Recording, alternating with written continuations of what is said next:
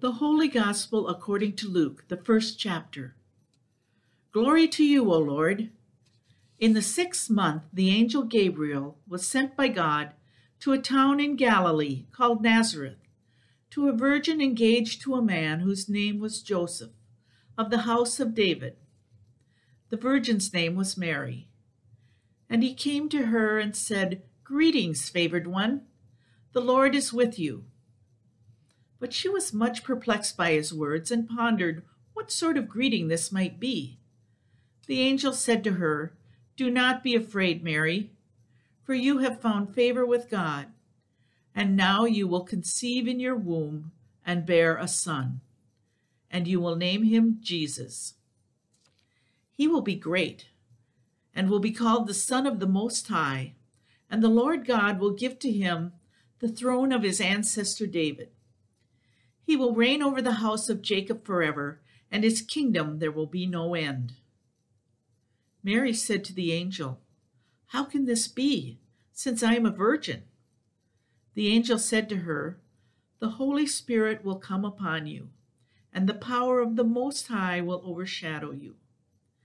Therefore, the child to be born will be holy. He will be called Son of God.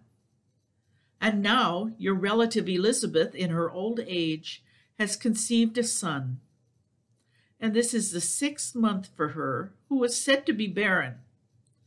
For nothing will be impossible with God." Then Mary said, "Here I am, the servant of the Lord. Let it be with me according to your word." Then the angel departed from her. The Gospel of the Lord. Praise be to you, O Christ. Grace and peace to you from God our Creator, from our Savior Jesus the Christ, and from the Holy Spirit, the one who is present wherever you are. So I want to share today with you a little obsession that I have acquired during the pandemic days, and that is for the movie Frozen 2. I can't tell you how many times I've watched it. It sort of seems to be my comfort food in these days. And in this movie, we have Anna and Elsa, of course, and Olaf the snowman, and then Kristoff and Sven. And this group sets off to go into an enchanted forest. Now, as they are entering the enchanted forest, Olaf, who is ever the one that has the interesting fun facts, says this: "Did you know that an enchanted forest is a place of transformation?" He says, "I have no idea what that means, but I can't wait to see what it's going to do to each one of us." Sometimes I wonder if that's how God looks at each one of us, that this life is a place of transformation, and God's saying, "I can't wait to see what's going to happen to each one of us." Now, as you know, we are in this series on hope, and we are walking through this passage from Romans chapter 5 about hope. And it starts with suffering. We talked about suffering a couple weeks ago. Suffering leads us into a wilderness where we will need endurance. And then endurance, this gift of God that is strength through our suffering and our wilderness, becomes our character. Our character emerges through that. So today I want to think about character. How is our character defined or deepened or shaped by our wilderness experiences? Now, just so we're all clear here, when I'm talking about character, I am talking not about someone being such a character, right? Or I'm not talking about acting, where we portray a certain kind of character. This is not acting. I'm talking about a definition that goes like this: the mental and moral qualities distinctive to an individual. Character is what makes you, you. Someone has said it is who you are when no one's looking. Now, in our gospel lesson today, we get a glimpse of the character of Mary. She learns that she is about to step into a wilderness when this angel comes into her life and lets her know what is going to happen to her. And you know the story. Suddenly she is miraculously pregnant. She is engaged, but not yet married. The journey through the wilderness she must endure will be one of public ridicule, personal reckoning, and will certainly include both physical and emotional pain. Now, historically, we lift Mary up as this wonderful image of a servant. She is virtuous. But this girl is young, and she must have been overwhelmed and anxious and fearful. So when the angel Gabriel says to Mary, "Greetings, favored one, the Lord is with you," Mary must be asking herself, am I favored? Is God with me? Now, perhaps you have gone through a moment of reckoning just like this yourself, saying, why me? Why now? Where's God? How can this be possible? What's next? The greeting that the angel gives Mary gives us a glimpse of the character that God sees is within her, the gifts that God has given to her. Greetings, favored one, the Lord is with you.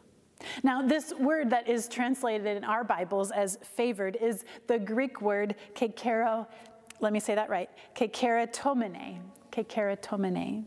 In the middle of that word is this word charis. And that word is about grace, charis. We get it, the word charity from it, or a gift or a receiving of grace. We also have the word Eucharist from it, which is the meal that where we literally ingest the grace of God. Kekeratomene, grace. Mary is called the one who is full of grace, and grace is a gift from God given to her. Grace is this gift of love, even when it is not deserved or earned. It is showing kindness, even when it is not expected and nothing is given in return. Grace happens when you forgive someone who wronged you simply because that's the right thing to do. I wonder if our places of pain and endurance are the places where we are most opened to an experience of God's grace. It may be the place where the receiving of it has the most powerful impact on us. It may be the place where we understand that it is a gift we are not worthy of, but it is a gift freely given all the same. Here is the place where Mary finds herself, and here is a place where we so often find ourselves. That it may be in this place of suffering and endurance that we realize that God's grace is the solution for most of the problems of our world. For Mary, it was bearing Jesus into the world to be the Savior of the world. For you and I, to be keratomene, grace-filled, this is the character that God is shaping in us through our wilderness experiences. Now, I'm thinking of several different things that fit into these kind of categories. Let me share just a couple of them with you.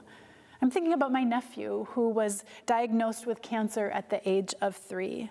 He had to go through a hard year of radiation and chemotherapy. When that year began, one of the nurses told my sister that often when kids go through hard things like this, their character really emerges, and it did. We were so amazed because we saw this kid. He was strong, he was determined, and he was curious through all of it. So much of his cancer journey was defined by those characteristics in him: strength, determination, curiosity. And now at almost 8 years old, he remains those same things: strong, determined, curious. His true character emerged in the wilderness. I'm thinking about Cammie Hopkins, and she recently shared with me some of her experience of living with severe allergies and the life-threatening reaction to those allergies. She said at one point in the past year, she was no longer able to receive Holy Communion because of some of her food allergies. And she seemed like she was okay with that. She still felt part of the community. She didn't feel excluded. But one usher in this community noticed this. And he started making bread for Cami out of sweet potatoes. This was bread that Cami could eat. This bread drew her into the sacrament of grace. And it came through that usher's love and kindness, through the grace of God in him. The character of both Cami and this usher emerged in the wilderness through this gift of communion bread. I'm also just thinking of the gift of this faith community. Through all the disappointments of this past year, you have continued to be a community of faith, even at a distance. You've made phone calls, you've checked in on each other, you shared gifts of love with one another, you've contributed generous financial gifts to this church, to the food shelf, and to various other service organizations in our city. You deliver meals, you advocate for housing. In all of these ways and so many more, you live out this gift of grace placed within you. This is character. Your character, even in adversity, is to live out the gospel of grace for the sake of neighbor. Now, I don't know about you, but I can get pretty disillusioned and negative with all that is happening in our world. The way that people treat and speak to one another is often worrisome and sad to me. Many news channels will lead with the most violent or the most polarizing stories they can find. And yet still, somehow, I find hope. Do you know that this spring, in the throes of pandemic and job loss and isolation, Google reported that the number one question people were searching was this: how can I help? The number one question, how can I help? This is character. I think this may be one of the most important things we are learning through the wilderness that is 2020, what it means to be an authentic Christian, what it means to embody Christ in our lives. Now, Mary, she literally carried the Christ into the world in her body. But you carry Christ too, in word, in action, in expressions of grace. You also bring Christ into the world. Perhaps the suffering of having to stop going to church has forced us to find new ways to be the church. The true character of the church has emerged, and it is beautiful. It is full of hope. Now, this is the spoiler for next week.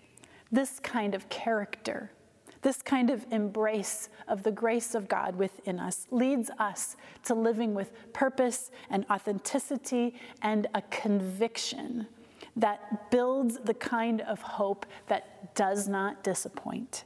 Not only that, but it is the kind of hope that continues to transform a life, a community, and maybe even the whole world. Now, Olaf, at the end of Frozen 2, when all is sort of wrapping up and done with, he says this: "I still don't know what transformation is, but I feel like this forest has really transformed us all." I think that statement is one of the most important ones in the movie, and maybe the most important ones we can make in our lives. Do not put pressure on yourself to have some transformational experience. It doesn't work that way. There is no timeline for transformation. There is no formula for renewal. There is no expectation of perfection of character. In the wilderness, there is simply grace. And that is who we are. Sometimes our lives are transformed simply by saying, I don't know how, but I survived the wilderness. Even in mere survival, transformation happens. In a moment, we will celebrate the sacrament of Holy Communion. Here in this story of suffering, simple bread and wine are transformed into the body and blood of Jesus Christ. This, in turn, is given to you as a gift of grace, that you may go out and live as one who has been graced by God. How does that transformation happen? I don't know how, but I do know why. Because here in this meal, we receive a tangible gift of grace. The bread and wine that we can touch and smell and taste. The promise of Christ's presence with us because God has sent his Son to be among us. And so now today, may you go into the week ahead with the assurance that God's grace in you is enough. Thanks be to God. Amen.